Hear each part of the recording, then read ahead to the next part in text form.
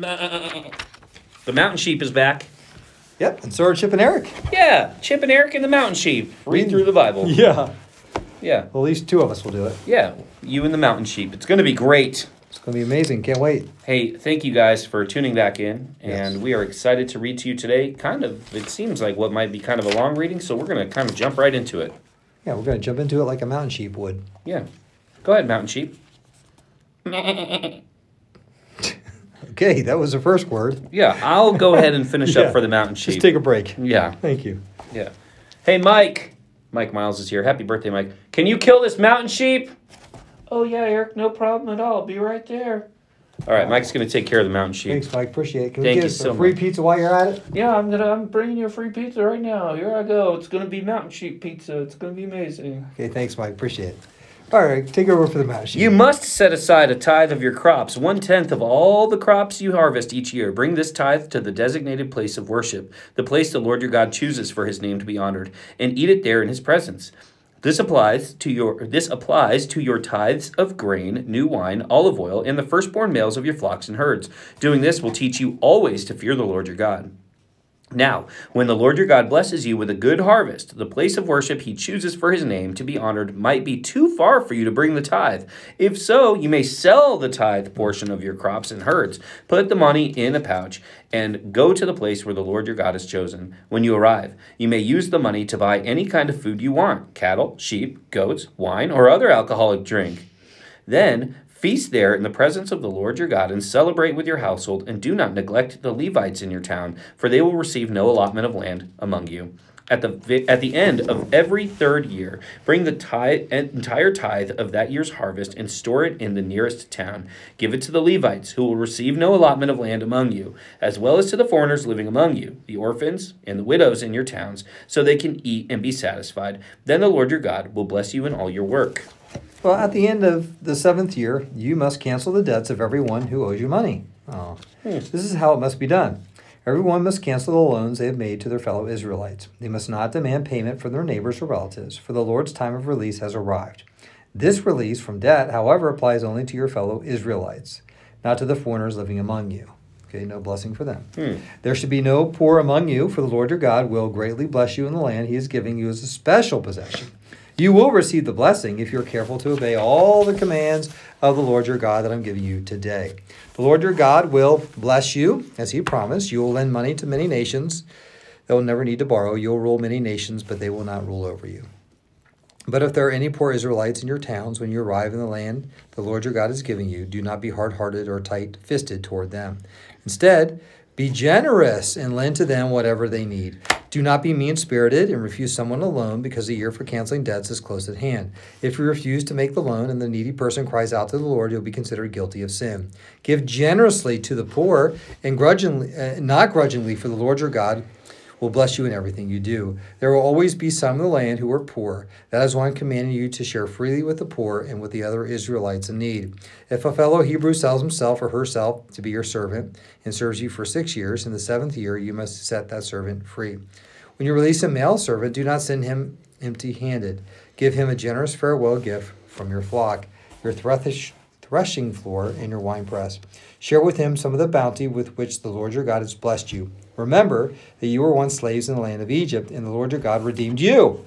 That is why I'm giving you this command. Good idea. But suppose your servant says, I will not leave you, because he loves you and your family, and he has done well with you. In that case, take an awl and push it through his earlobe into the door. In that, he will be your servant for life.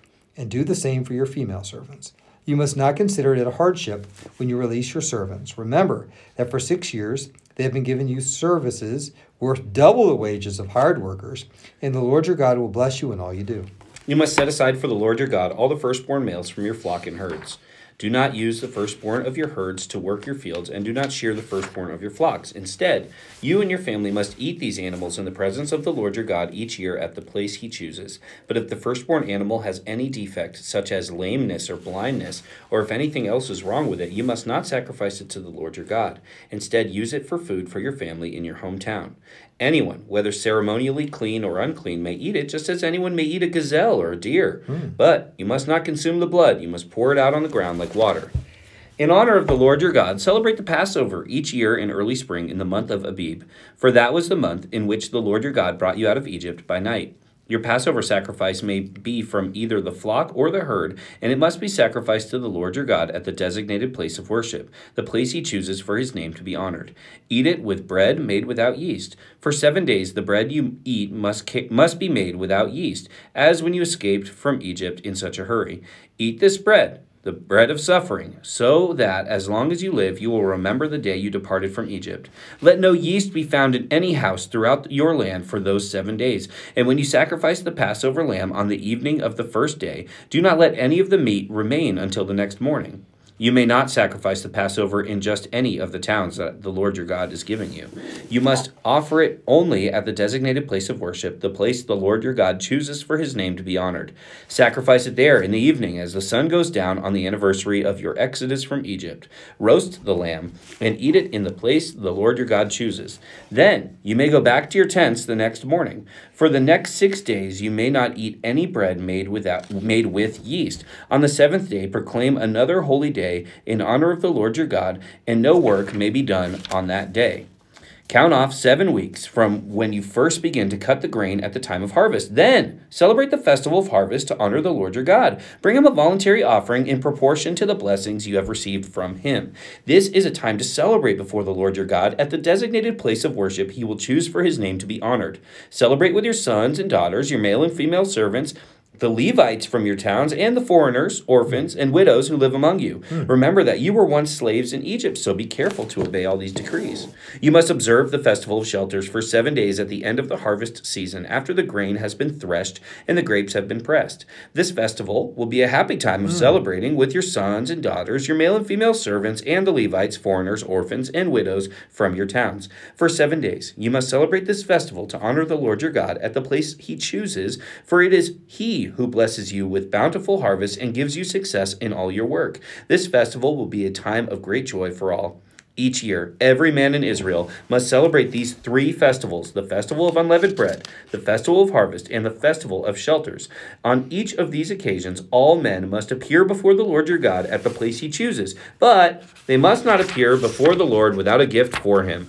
All must give as they are able, according to the blessings given to them by the Lord your God. Appoint judges and officials for yourselves from each of your tribes and all the towns the Lord your God is giving to you.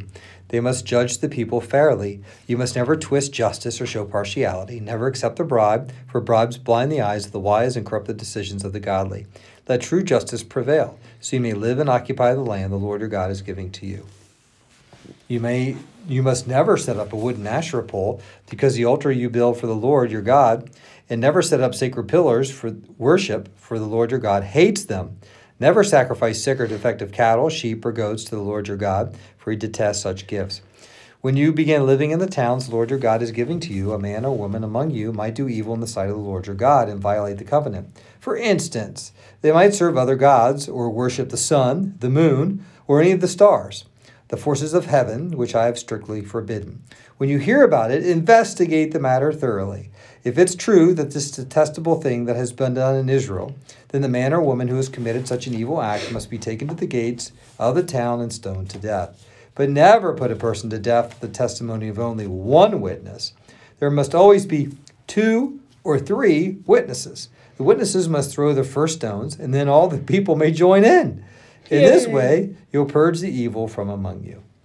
Suppose a case arises in a local court that's too hard for you to decide. For instance, whether someone is guilty of murder or only of manslaughter, or a difficult lawsuit or a case involving different kinds of assault. Take such legal cases to the place the Lord your God will choose and present them to the Levitical priests or the judge on duty at the time. They'll hear the case and declare the verdict. You must carry out the verdict they announce and the sentence they prescribe at the place the Lord chooses. You must do exactly what they say. After they have interpreted the law and declared their verdict, the sentence they impose must be fully executed. Do not modify it in any way. Anyone arrogant enough to reject the verdict of the judge or the priest who represents the Lord your God must die. In this way, you will purge the evil from Israel. Then everyone else will hear about it and be afraid to act so ignorantly. You're about to enter the land the Lord your God is giving you. When you take it over and settle there, you may think, we should select a king. We should have a king. I I don't know if that's a king. I don't know. Probably not. We should select a king to rule over us like the other nations around us. If this happens, be sure to select as king the man the Lord your God chooses. You must appoint a fellow Israelite. He may not be a foreigner. The king must not build up a large stable of horses for himself or send his people to Egypt to buy horses. For the Lord has told you, you must never return to Egypt. Never. The king must not take many wives for himself, because they will turn his heart away from the Lord. And he must not accumulate large amounts of wealth in silver and gold for himself. When he sits on the throne as king, he must occupy for himself this body of instruction. He must occupy. He must copy. Oh. Yeah, that's the word. Yeah. He must copy for himself this body of instruction on a scroll in the presence of the Levitical priests. He must always keep that copy with him and read it daily as long as he lives. Wow. That way, he will learn to fear the Lord his God by obeying all the terms of these instructions and decrees. This regular reading will prevent him from becoming proud and acting as if he is above his fellow citizens. It will also prevent him from turning away from these commands in the smallest way, and it will ensure that he and his descendants will reign for many generations in Israel. Remember that the Levitical priest, that is, the whole of the tribe of Levi, will receive no allotment of land among the other tribes in Israel. Instead, the priests and the Levites will eat from the special gifts given to the Lord, for that is their share. They'll have no land of their own among the Israelites. The Lord himself is their special possession, just as he promised to them. These are the priests that may claim as their share from the cattle, sheep, and the goats that the people bring as offerings, the shoulder, the cheeks, and the stomach.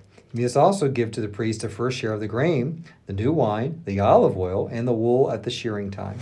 For the Lord your God chose the tribe of Levi out of all your tribes to minister in the Lord's name forever. Suppose that a Levite chooses to move from his town in Israel, whenever he's living, to the place the Lord chooses for worship. He may minister there in the name of the Lord his God, just like all his fellow Levites who are serving the Lord there. He may eat his share of the sacrifices and offerings, even if he also receives support from his family.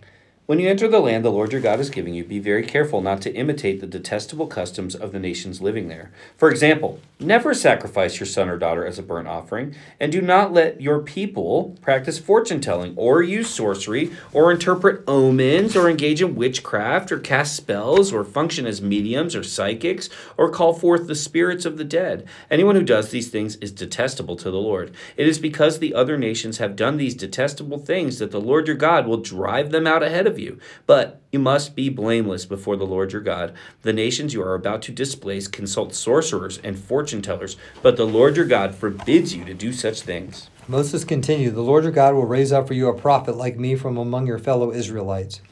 You must listen to him, for this is what you yourselves requested of the Lord your God when you were assembled at Mount Sinai. You said, don't let us hear the voice of the Lord our God anymore or see his blazing fire, for we will die. Then the Lord said to me, what they have said is right. I will raise up a prophet like you from among their fellow Israelites. I will put my words in his mouth, and he will tell the people everything I command him. I will personally deal with anyone who will not listen to the messages a prophet proclaims on my behalf. But any prophet who falsely claims to speak in my name or speaks in the name of another God must die. But you may wonder, how will we know whether or not prophecy is from the Lord? If the prophet speaks in the Lord's name, but his prediction does not happen or come true, you will know that the Lord did not give that message. That prophet has spoken without my authority and need not be feared. That's the end of our reading. That is the end of the reading. Yeah, that's page 300 of my book. It's strange. It's page 300 in my book. Wow, we must have the same book. Yeah. Hey, guys. Yeah. Two semi-ordinary pastors reading us. an extraordinary book. Happens to be the same book.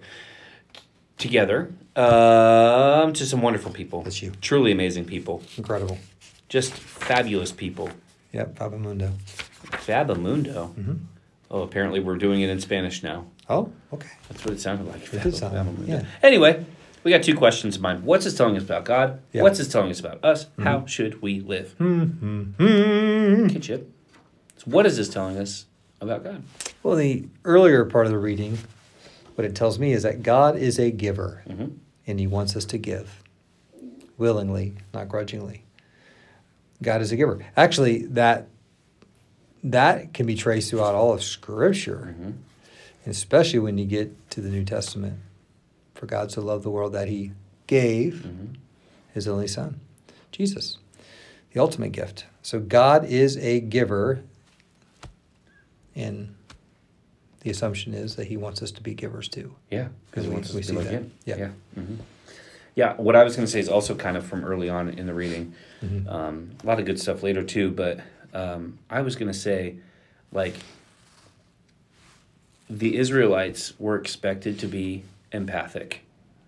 And what I mean by that is, you know, hey, do this, do this, do this. Take care of the widow, take care of the orphan, take care of your servants, take care of the foreigners living among you, take care of the Levites. Remember, you used to be a slave. You know? Yeah, don't forget. And so, and really, some of these people weren't slaves. Because remember, that first generation died off. So, like, some of these people were not slaves in Egypt. But the national identity is your nation used to be slaves. Right. Moses could say, you know, I was there. I witnessed this. And, you know, that is supposed to generate not resentment and not like, well, I had to go through it, so you have to go through it. Or, you know, not like a, well, pay your dues, rite of passage. It's supposed to create within these people empathy. You know, I think sometimes we're like, well, I had hard times too and nobody helped me, right? Like I hear that. That is the opposite of what God is requiring of the Israelites, and it's the opposite of what God is requiring of us. Just because some of us had hard times doesn't mean we need to be resentful towards those who didn't. And it doesn't mean that we're exempt from caring for people who are going through a hard time. Well, you did that to yourself. That's your own fault. And, you know, like, God wants us to be compassionate to each other and empathic toward one another. And I think that ties directly into his generosity. Yeah. If God is a giver, Absolutely. and he's saying you need to give to these people, remember, you were a slave. In other words, give from a place of empathy, a place of remembering where you've been and where God has brought you from, and be generous because of your story. Yeah. Yeah. Yeah, I like that. That's very good. Got anything Good you want to stuff. throw in there? I think of the word compassion with empathy, compassionate towards people, you know, even mean, broken people. You know, Jesus was compassionate towards those people as well. So, yeah, I think that, and that's a way to give. You know, we give compassion and grace and mercy towards those who might not deserve it. And that's what we've been blessed with. So it's a chance to give it. So I guess the question is like, who in your life, you know, needs that? I didn't say deserves it. Yeah. They need it. Right. They need it because they're messed up and they're acting out and towards you. And I know that some of you listening are experiencing that right now.